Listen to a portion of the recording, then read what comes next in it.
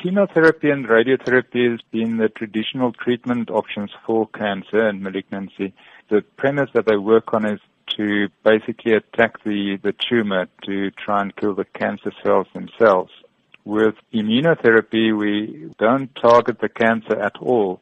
What we do is we target the immune system in the patient to effectively switch it on and specific parts of the immune system. And that would then activate the immune system in the patient's body itself to attack the cancer cells.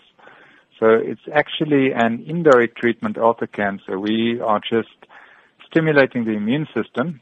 And how effective is it? It depends on the type of cancer. So some cancers are more immunogenic. They elicit more of an immune response in the body than other cancers. So those cancers that we know respond well would include melanoma, one of the skin cancer types, which is normally very aggressive once it is spread.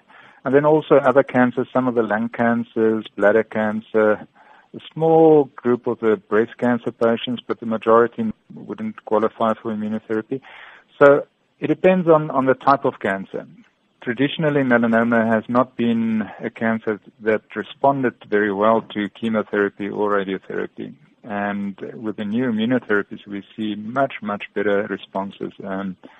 Patients living much longer once they respond. And what about any side effects from immunotherapy? In general, it's tolerated much better than chemotherapy. Most patients have very little side effects. The type of side effects, some patients have an immune response in other parts of their bodies. In other words, the immune system that is now being switched on also attacks some of the other areas in your body. So you might get an immune response in your lungs, for example, and get an inflammation response in your lungs or in your joints or in your bowels. If it happens, it's normally an inflammatory response, which can be treated quite easily, but in general, it's much better tolerated than chemotherapy.